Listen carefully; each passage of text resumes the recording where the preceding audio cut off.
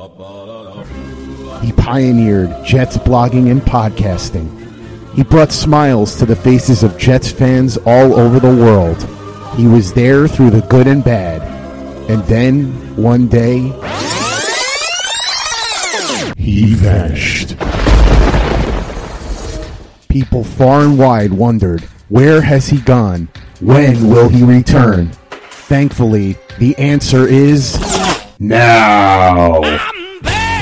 The OG of Jets podcasting and blogging is back. Just when I thought I was out, they pulled me back in. Live from the Vivid Seats Studios. Use the promo code OVERTIME for up to $100 off your first ticket purchase after you download the Vivid Seats mobile app. This is There's Always Next Year with Brian Bassett. I'm back. The real me. Let's not make a whole thing of it. And his co-hosts, Chef Travis Milton and Josh Conrad on Turn on the Jets Digital. Welcome back to There's Always Next Year. I am your host, Brian Bassett. You can follow me on Twitter at Brian_Bassett. And as always, I'm here with my rowdy friends from Monday night, Josh Conrad, who you can find on Twitter at Josh_Conrad, and Travis Milton, who you can find on Twitter at _37board27. So we were texting over the weekend, Josh, and you were mightily enticed to get a cheap ticket to the game, get on the train and get a cheap ticket to the game. Are you glad or are you sad that you didn't go? I'm a little bit of both. First of all, I couldn't find anyone to go with me, which might have been the saving grace. But if I was going, it was really going to watch a train wreck, a Sam Darnold-less team, a Quinnen Williams-less team, a C.J. Mosley-less team, just light it up in the worst possible way on Monday night. So, of the people I know that ended up going, they said – like the abysmal team was secondary to just being out in nice weather in New York City. Am I glad I wasn't there to have to do the travel home after that loss? Definitely. Am I sad I didn't go? Definitely. So a little bit of both. Yeah, well, I was kind of like you were asking Travis and hey, like guys, come on up, and I was like, my wife would murder me. Like I can't even like put the kids to bed some nights. I'm so exhausted. But yeah, I'm not gonna get on a train. Very tempting, but I'm not gonna do it. Travis, I need you to talk me off the ledge, or maybe give me a push. What are we doing at this point going into week 3? I'm probably not the best person to talk you off the ledge, especially because I decided that since my 40th birthday is a month from yesterday, that I am going to I'm going to not drink for a month. Ooh! So I probably need more prayers than anybody. Okay, fair enough. We will be holding candlelight vigils and keeping you in mind in this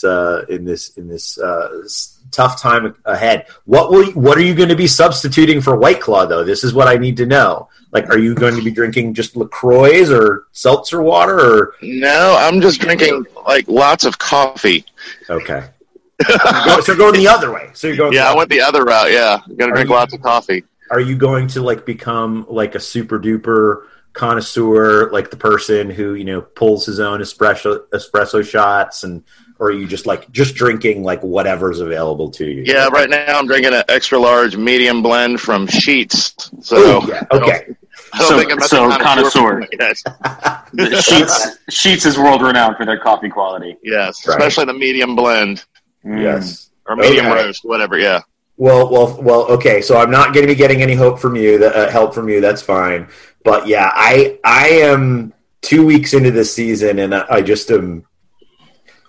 I'm a little bummed. I think it's going to be I think everybody realizes it's going to be a long season, but the sooner we can get Darnold back, the sooner we can get Herndon back, the sooner we can get Mosley back, the sooner Quinnen Williams is available. Like that's only going to help the team.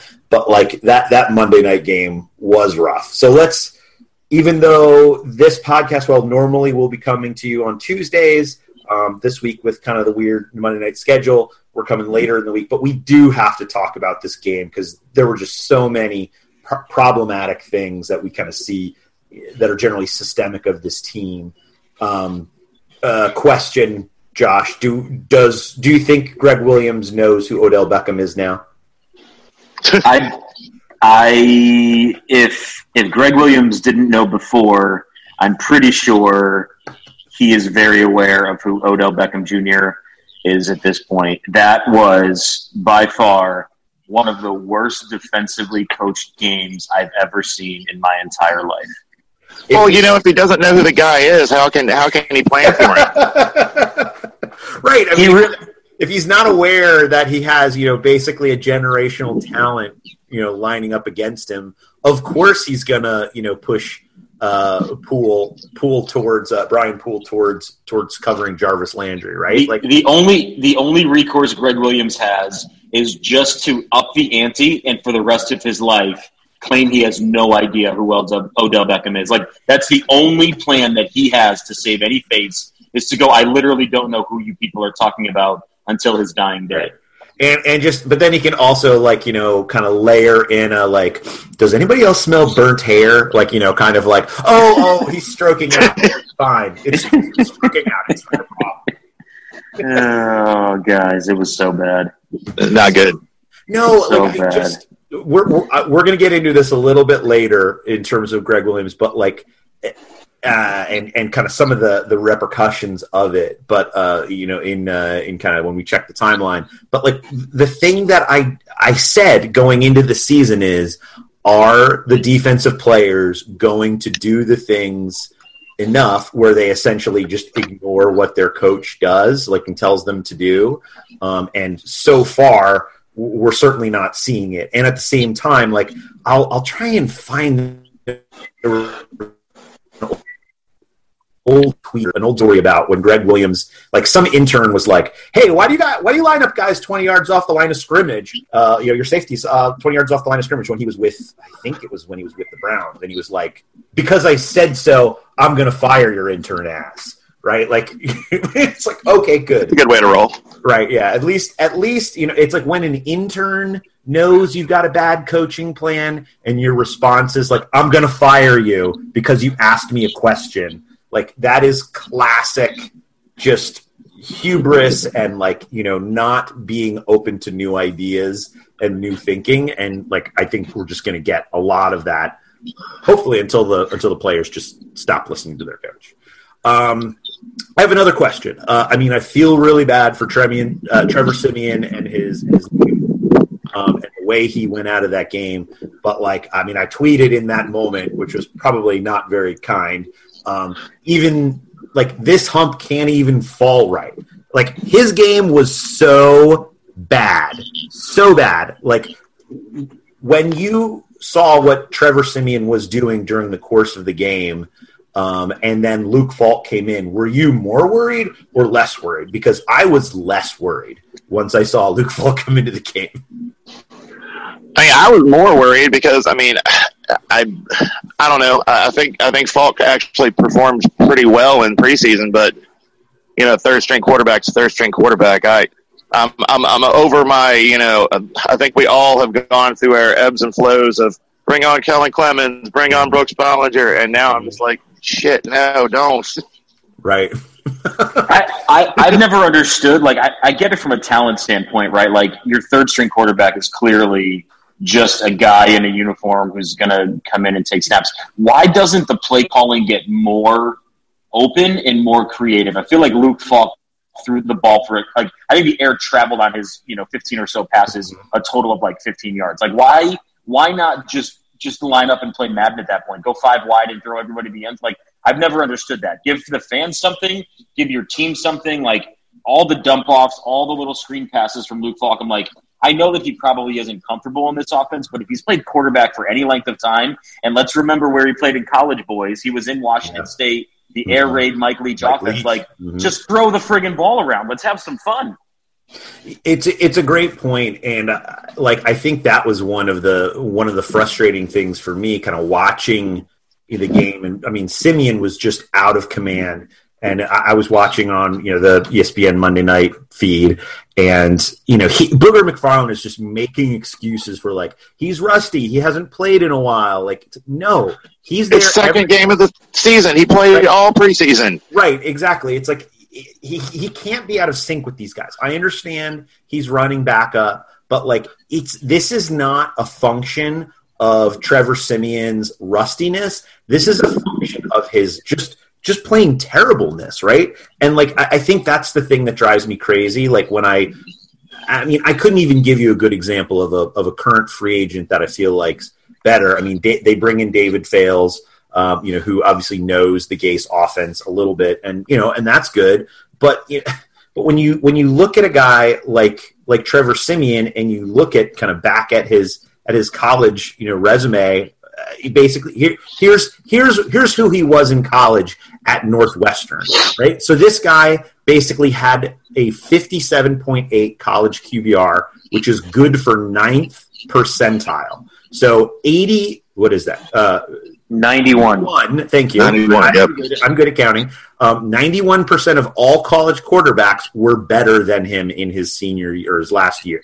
His yards per attempt was 6.4, which is 4th percentile. 96% of the players were better than him, right? And so when you have a guy like Luke Falk, who, to your point there, I mean, I don't think he's any great shakes better, but right, he can at least air the ball out a little bit. He was a little bit more productive in college. He doesn't necessarily have that cannon arm, but right, when they don't put some deep plays like in there, I think it's a function of they just want this person to be steady. They want to make progress. They want to get a couple first downs. And if you're throwing, a 20-yard out or fly on 1st and 10, like now you're 2nd and 10, and like let's face it, that offensive line, I don't know if they could even buy him the time to hold on.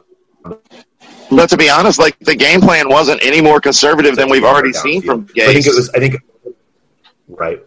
Right. It's a good point. But I would say, as you noticed, as the game progressed, Falk did try, some deeper plays downfield to Robbie Anderson or towards the sidelines. But I am with you. Like, if you can buy a little bit time or get a little bit more protection, like, why not put it to the boundary? Like, just put it where if you feel confident enough in this guy to be on your roster, you should be able to feel confident enough in his ability to put it kind of on the boundary where only his receiver can catch it. But I don't know, maybe that's, something only 16 players in the NFL can do, not even a full 32. So it's just one of those situations where watching Trevor Siemian play made me more upset about the evaluators than Trevor Siemian. When I knew Trevor Siemian wasn't going to have a good game? So pre-game when he was mic'd up, walking around going, "Let the fun begin," I was like, this is a drinking night for sure. And that was before the opening kickoff. Yes, agreed. 100%. Mr. Personality. Yeah, we'll get to that. I changed my timeline, but we'll get to that in a second. So Le'Veon Bell. Let's talk about Le'Veon Bell. I mean, he was Jamison Crowder and Le'Veon Bell and essentially the only bright spot of this offense in this game. And I respect the fact that not only did he play his heart out and did he get pounded, a number of plays, like after the game where he puts out on whatever it was, Instagram or Twitter, like, "Hey, I'm just blessed to be playing this game," And so like, that's kind of what I didn't think someone like Le'Veon Bell would bring to this team. But certainly I think, he is, the chips are down and he's taking the right attitude, at least publicly. What did you guys see when you watched him play? Everything that I've wanted from a Jets running back since Curtis Martin left this team. Just tons of patience, which, is not easy for a running back with the offensive line that we have right now. Just brilliant play. I mean, he was the entire offense. Yeah. Right. I mean, and it was crazy, like when, like in the first and second quarter of the game, and they were obviously struggling, and he would run for 5 yards, and the crowd was like getting into it, or he would run for a first down, and like I think it was like, oh my God, like this. Not that they shouldn't be cheering for a 5-yard run or a first down, but it's like, this is what we're reduced to. Like, this is. You made me this way, Jets, like where it's like I'm glad that they were cheering their guy on, but at the same time, like it was almost like cheers of relief, right? Like, oh my God, we got a positive play. Yay. It's like, oh, that's our level of expectation. Like, geez, this is rough. Yeah. But I agree. He played well.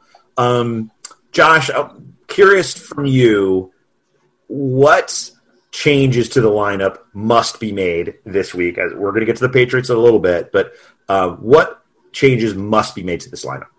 Yeah, I think we're already seeing them in play, right? Like I think we're realizing, the PFF numbers come out about Leonard Williams and him ranking 110th out of 116th interior lineman this week, and it's like I think we're just done, right? Like anybody holding out hope that Leo Williams is going to turn a corner, like I think we're just done. And the sooner Quinnen Williams can come back and really start to take over a bunch of those snaps, I feel like is going to be wise. Also, obviously Tremaine has been kind of buried on this team already, and I feel like we're just also done there as well. Like I can't believe within a year and a half, the contract that he got coming out of LA from the Rams, and it's done. While sports can bring us so much joy, it can also bring us a lot of unwanted stress, and that stress can make it difficult to concentrate, relax, and get decent sleep.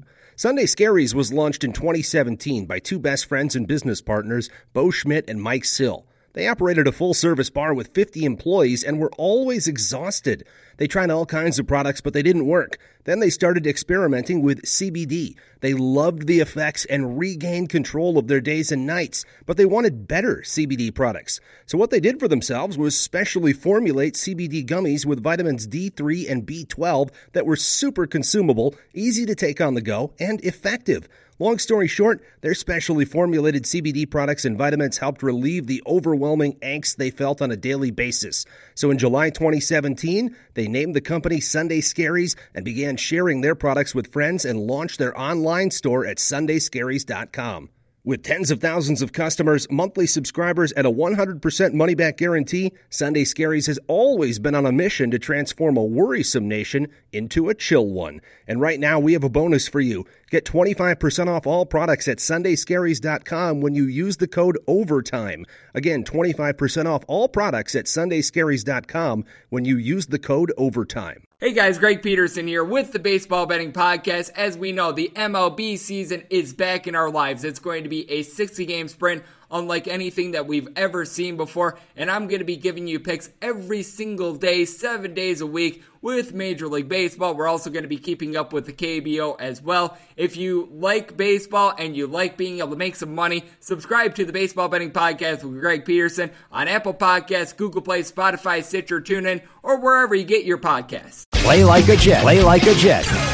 The way Tremaine Johnson has played has been, literally a disgrace. And more disgraceful than his play has been the contract that Mike McCagnon gave him, who was called Dave McCagnon on the broadcast, which was amazing. I was like, exactly. Thank you. Every time I see how poorly Tremaine Johnson is playing, I am taken back to that moment in training camp with you, Brian, where right after he got signed, and we're standing right behind his mother. Yep. And I gave his mom a hug and was told her like how psyched I was to have him on the team. And oh my God, it's that was a good family. If I could go back, I would ask her to please talk some damn sense into him. Just get on the field. Can you slap your son upside the head for me, please? Right, like please. I'm sorry, I gave her dinner. I'm sorry, I gave her dinner recommendations now. That's how bad it is. You're even like he's so bad. Like you're sad you were nice to a kindly old lady. Like that's how bad he is. Like that's not your fault, Travis. Like it's clearly not your fault, right? If you're like I swear to God, I'm so sorry. I told him to go to that. So good. Yeah. So here's where talk about Tremaine. He is going to be cut. I don't think they have the ability to cut him this season. They might try and find a way to shut him down, put him on the IR some way, right? Like he's got a hangnail. Like let's put him on the IR. But next year, like he is going to count $12 million in dead money against the cap with a $3 million cap saving by cutting him next year. And so his total cap number will be $15 million, which is one of the biggest cap numbers in that third year of the contract. And there's no way he's going to allow them to restructure it. Like, why would he do that? Makes no sense for him. But the point is they're going to pay that dude $12 million to go away. And they'll save $3 million on it. So if he is on this team next year, like I would be shocked beyond belief. What about the center? Sounds like Matt Khalil is out. Jonathan Harrison is in. How do we feel about that? Like that's where we were in April, right? And then they signed Khalil, early summer, and we thought, okay, good, they brought some help. It's been bad. So how are we feeling about Harrison based on how he played last year, guys? I talked about this last week. If there's any way to kind of kickstart any kind of continuity, of course, I'd much rather have somebody more experienced and better than Harrison. But on the roster right now, if you want to get that offensive line starting to gel, he played almost a good chunk of last season with the guys. Finished out the year when they were playing well. I mean, the offensive line was still shaky, but I really feel like it's a good move. I don't love the guy, but I feel like it's a better position than before. And if we can figure out something to do with Kelvin freaking Beachum, I said it right the first time ever. Yeah. I mean, he's as bad as Kelvin Benjamin, just different positions. Yeah. I'd rather have Kelvin Benjamin as our left tackle. All right. Well, then maybe that's where we go. I can finally say it correctly. But I mean, yeah, he was atrocious. I mean, there were plays like I'm watching that game, watching Myles Garrett just beat the shit out of Kelvin Beachum was embarrassing. And then it got to the point towards the end of the game where, I mean, I don't know if you saw this, but the Browns coaches, they must have felt bad because they essentially moved Garrett to against the right side of the Jets defensive line, offensive line. They're like, you know what? Like, we've beat up on this poor bastard enough. Like, we need to just give this guy a break. So, but they still kept playing Garrett, and he was playing from the right side of the offensive line. And it was just like, okay, like that's them being good sports, right? Like that's essentially them being good sports. So like we can't in good conscience keep doing this because, we're going to kill another quarterback because he's so bad. Like Beachum is so bad. I don't know what they have in terms of like anyone else they could put into that position, but like they've got to be playing more like protect on that side. They've got to be putting more tight ends over there. They've got to find ways to double whoever Beachum is lining up against because he cannot do it on his own. Now that was Myles Garrett, but he hasn't been great the first two games. And guess what? Like Patriots are coming, or we're going to the Patriots next week, and it's not going to get any better. We need to talk about Jamal Adams. So Jamal Adams was benched at the end of the game. I'm sure you guys saw. He kind of tried to anticipate the snap a couple times, came through the line. Obviously, he was playing hot at the end of the game. He blew up Odell Beckham on one catch, and he blew up a couple other plays, Nick Chubb and some other guys. He blew up Baker. Yes. Yeah. On that one play with the late hit. And so, but like we need to talk about this benching. And it sounds like the air is clear. It's all blown over. Everybody's good. He's a young guy blowing off steam. But like, are we worried long term about Jamal Adams and the Jets and his relationship with the front office and coaching staff? Yeah, I think what worries me, and I know this is kind of the vein that I think we're gonna have this conversation in, is like obviously like the Minkah Fitzpatrick news breaks mid game, like all the Dolphins jumping ship, all the player movement, Jalen Ramsey wanting a trade. Like it feels like there is a shift for players in the NFL to start to adopt this NBA mindset of like just pressing for trades when they're just unhappy pretty quickly. And so I think obviously his frustrations at the end of the game with those two penalties and then getting benched, following whatever social media accounts he was following and unfollowing, like this just felt like, I don't know if the Jets have to be careful as much as like all NFL front offices have to be careful. But, I am worried about losing him because he seems to be the only guy who's completely bought in from the fans' perspective. And so if the fans lose confidence in him as our guy, he's certainly going to sniff that out, and maybe he's the next guy pushing for a trade. Yeah, you summed it up well. Like, I think one of the things, I don't know how this is going to play out in terms of the collective bargaining agreement, but one of the things we are quickly seeing, like it is changing so fast, is what would you say, like a player's self-determination. Like I can't think of another way to phrase it, but like the ability to determine where they get to go, when they get to go. I mean, Minkah Fitzpatrick is a second-year player. he's under contract as a first-round pick for 4 years for his team, and then there's obviously the ability to franchise that guy essentially as long as they wanted, until he just, stopped showing up or whatever, But when you have a guy who's a second-year player who could be a keystone of that defense to turning an organization around like Miami, and he's basically shooting his way out of town, as you said, Jalen Ramsey, others, Antonio Brown's a good example. Things are changing quickly, and that self-determinism is becoming much more important to these NFL players, and they're willing to leave money on the table or appearances, whatever, public appearance on the table to do some of those things. And we've seen a lot of that specifically this year. And I just worry that, I would love, and I think we saw from Leonard Williams, right? Like there was this he's a good player. He was a good pick. He's supposed to be the best player in the draft. And he's just been a zero, right? The last, whatever it's been, 18 months for the team. But Jamal Adams tries so hard. He's such a hard-nosed player. He's all in. He's fun. The fans love him. But if he's not getting the love from the coaching staff and kind of getting to do what he wants to do in the midst of what is essentially going to be a, 6 to 8 win year. If we lose this guy, between now and the start of next season, when they can pull together an offensive line, when they can pull together some decent cornerbacks, that's a real worry for me. Because now things are changing. It's not like the old days when you were just stuck on a team for 5 years, end of story. I think one of the biggest things, and this is something that's obviously this is not indicative necessarily of Antonio Brown, but players like Minka Fitzpatrick and Jamal Adams, these are kids that came from really good college programs. They were high draft picks. They come from a winning culture, and they've been winning their entire time, and they've never had to deal with being on a shit team. And I think that's one of the connecting pieces in this that I think a lot of people don't see or haven't mentioned.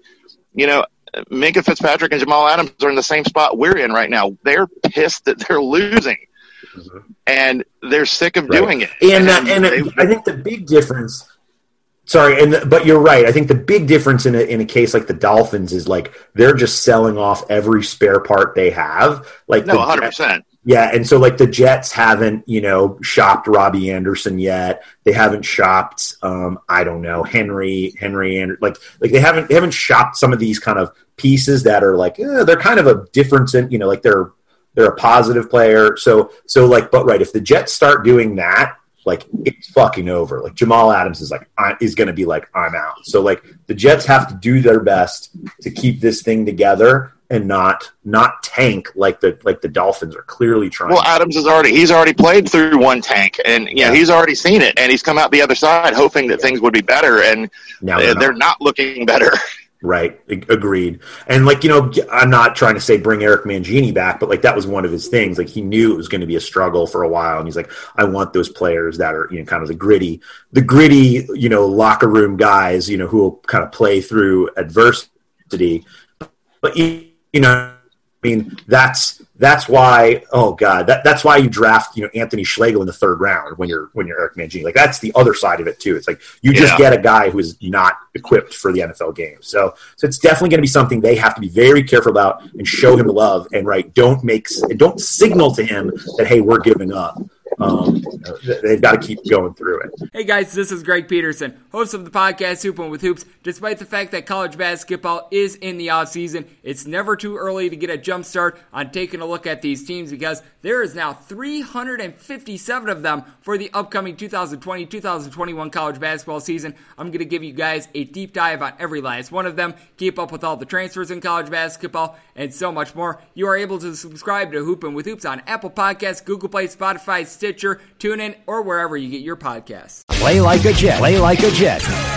All right, we got to keep going through it too here. So let's move ahead. I think it's time for us to check the timeline.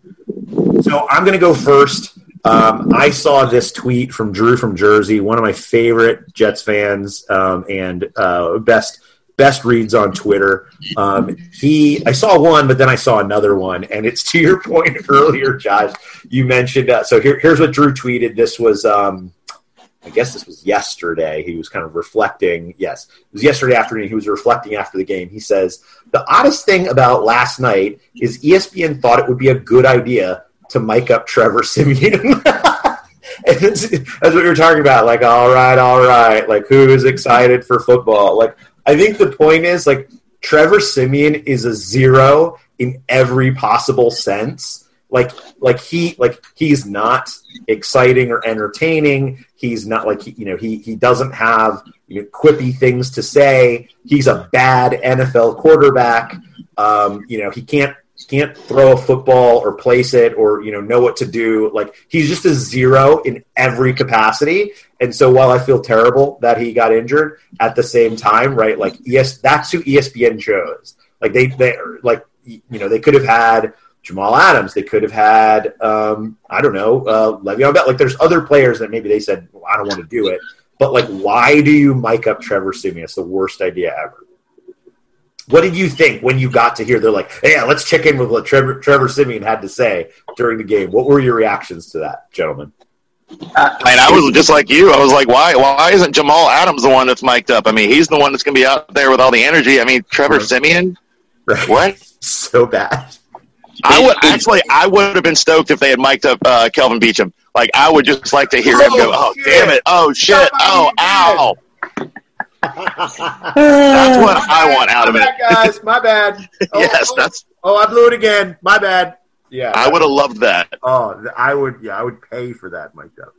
I would have wanted to have Marcus May mic'd up, and this will go into mine. So Bill Barnwell sent out a beautiful tweet with a nice digitized version of the Odell Beckham 89-yard touchdown that shows Marcus May.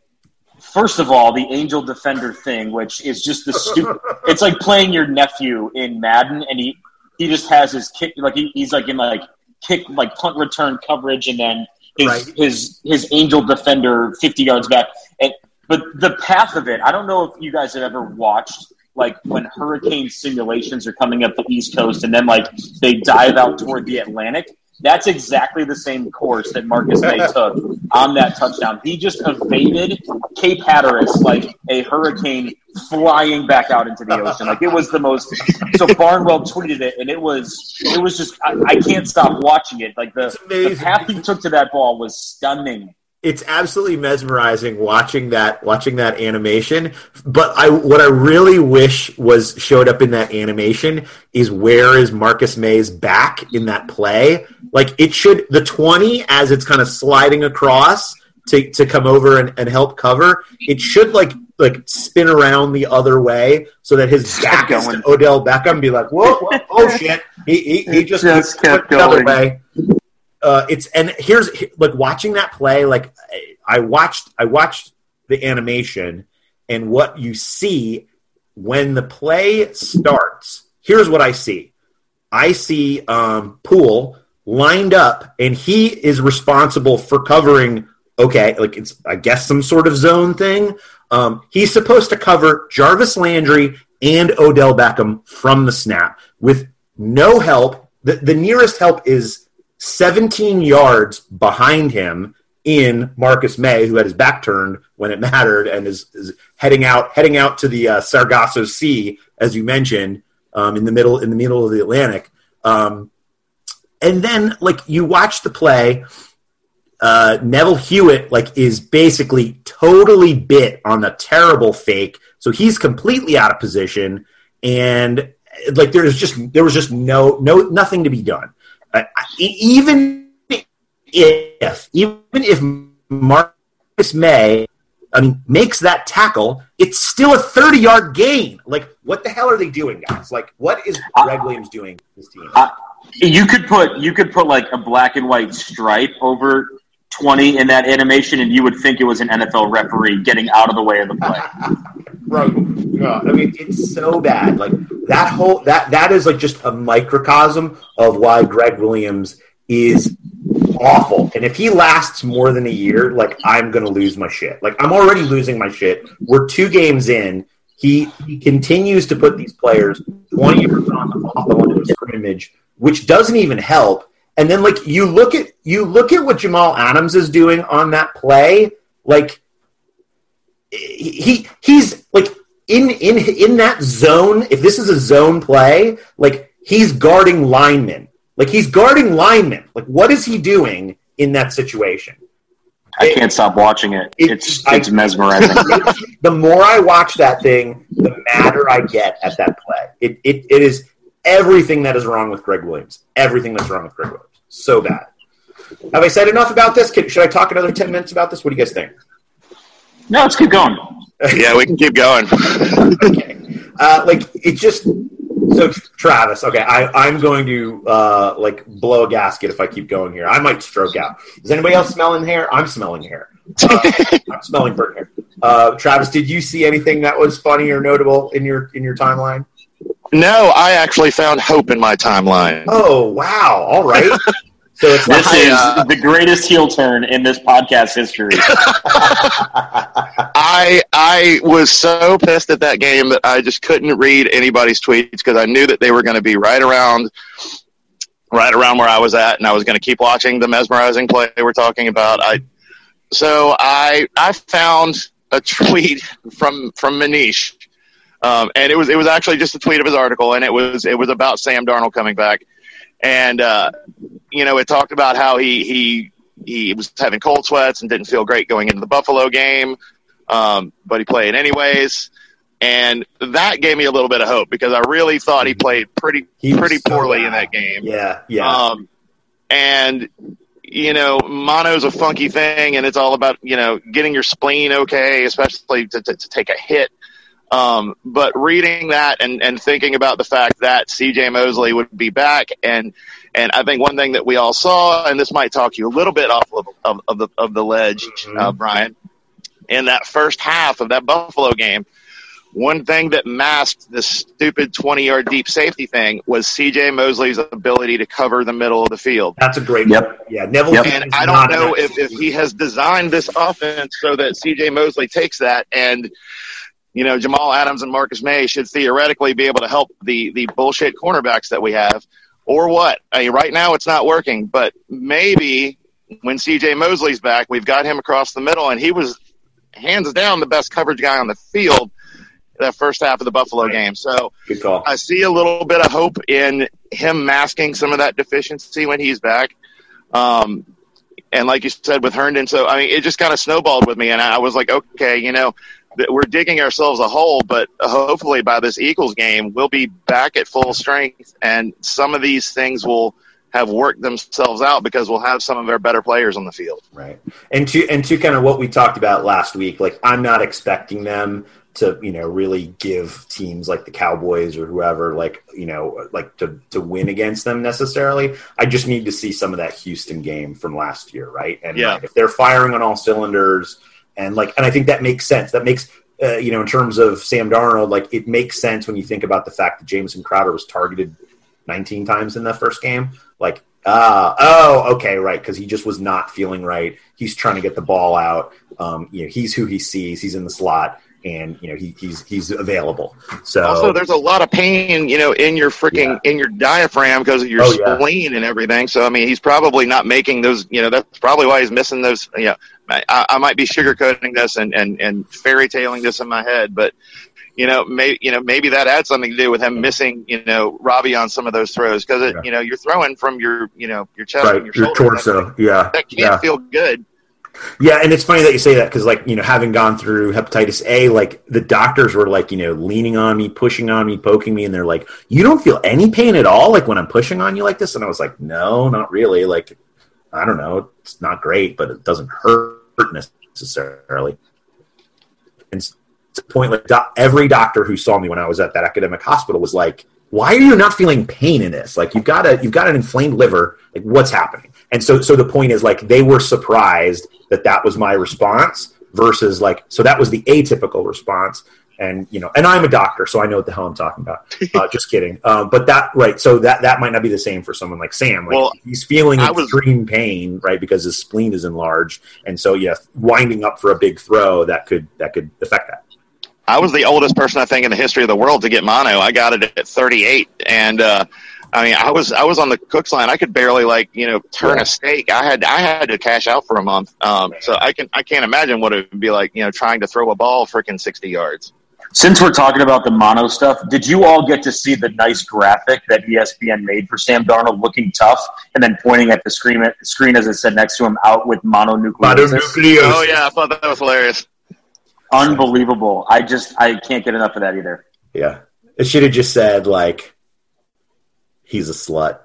I also liked the girl that had the sign that said, I was the one that gave Sam Darnold mono. I love the fact that he had to refute it. It's that was not it.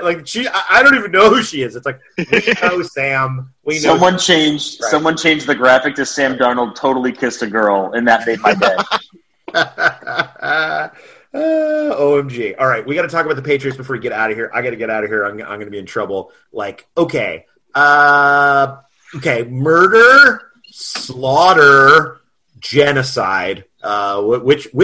Which form of terrible brutality do you pick this weekend for the Jets? If CJ Mosley's back, murder. Okay. I choose slaughter because I don't think he's back. Okay. I'll go slaughter too. I don't think this is a full-fledged, war crime situation, but certainly this is not going to be great. No. But let's talk about let's put these theories to the test. All right. So the line for the game. Okay. Are you ready? So I want you to bend your mind around this. The over-under on the game is 43.5 points, yet the line for the Jets is plus 22.5 as of taping on Wednesday. Right. So essentially that means it's got to be 30 something to 10 something. But in this game, they think we can get 10. Yeah, that's my point. It's I don't see how the Patriots have outscored their opponents 76-3. Now, granted, one of them was the Dolphins, 76-3 in their first 2 weeks, and Antonio Brown's coming online. So, I don't do a lot of betting, but I'm looking at this line and overs. Yeah, I'm laying the points for the Patriots, and I'm taking the over. And I'm winning a lot of money. I don't, but I would feel I don't know if I could do that for this game. But if I'm looking at things from a very theoretical standpoint, I just don't see them coming within 22. If they couldn't get basically that close to Cleveland, who looked pretty bad most of the game outside of a couple big plays, they just could not get their offense rolling. Patriots are going to destroy this team. Any thoughts about that in terms of lines or Patriots and scoring? Am I correct in remembering that we got Luke Falk from the Patriots practice squad? That's a good question. I'm pretty sure that he was on the practice squad for the Patriots. Sounds like. He was with the Dolphins last year, right? Because Mike Tannenbaum was tweeting about Falk. Okay, so no. Who am I thinking of then? Never mind. Well, yeah, there was they got Demaryius Thomas, but that's not what you're talking about. They did just sign Fales to be the backup. Yeah. But I don't think he came from New England either. So Falk was on the Titans. He was waived basically at cutdowns in 2018. Dolphins picked him up, and then they waived him this spring. And basically then the Jets did claim Falk off waivers from the Dolphins, though. All right, then I'm totally wrong. I feel like I remembered one of our practice squad quarterbacks at one point over the past couple years being a Patriots cast off. Totally, probably a likelihood, but no. Never mind.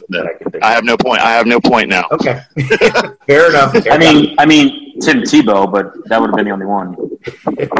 Right. Let's go the other way. So yeah, I look at this game. I mean, it's in New England. This team just doesn't have a lot to work with right now, especially with Darnold out. Patriots are the most balanced team in football. Their offense is, in terms of team efficiency, is ranked 4th. Their defense is the first overall defense in the league right now. Now, again, granted, they basically shut out they shut out the Dolphins, and they held the Steelers to 3 points. But, that team is good. That defense is better than anyone's really, I think, anticipated coming into the season. This is an AFC Championship game team unless something completely unforeseen happens. Like, is there anything this Jets team can do outside of injuring players to slow down the Patriots? I'm not seeing it. No. I just want our offense to outscore. Our offense has barely outscored our defense at this point. If they can keep up that, it'll be a bright spot, I guess. Yeah. So go ahead. The only thing I can see this week, there's like famous NBA lore that there would be games where Larry Bird would choose, like against lesser opponents, like, I'm just going to shoot with my left hand. I wonder if Tom Brady's like, I'm just going to throw the ball with my left hand, and I think we're still going to win. That's the only way we're competitive in this game. Oh, man, it's so sad. I did enjoy the Belichick quote of, we really got our work cut out for us this weekend. Thanks, Bill. Sure does. Thanks, Bill. Oh, man. Oh, God bless you, Bill. God bless you, Bill.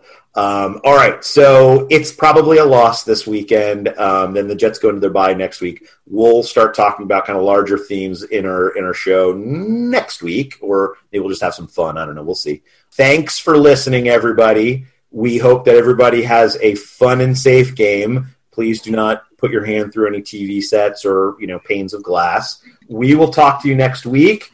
I don't know if we can talk about White Claws anymore, or we need to be talking about LaCroix at the end of the podcast here, but fellas, I hope you enjoy the game. Travis, I hope you don't get the shakes during the game. I look forward to our group chat. Pray for me.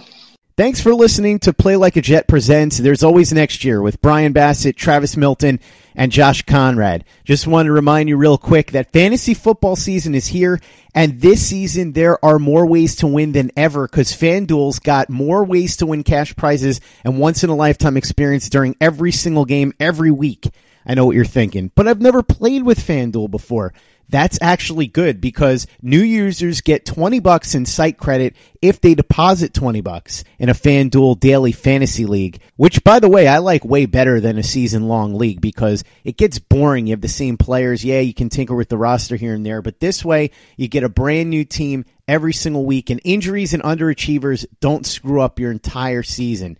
Sign up now for FanDuel and get $20 in total bonus. Just make your first deposit of $20 to get started, and you'll get an extra $5 in site credit every week for 4 weeks. Go to FanDuel.com/DFSFantasy or download the FanDuel app. Don't forget to follow Brian, Travis, and Josh on Twitter. And for the latest and greatest in New York Jets podcasts, you know where to go. That's Turn on the Jets Digital and TurnOnTheJets.com.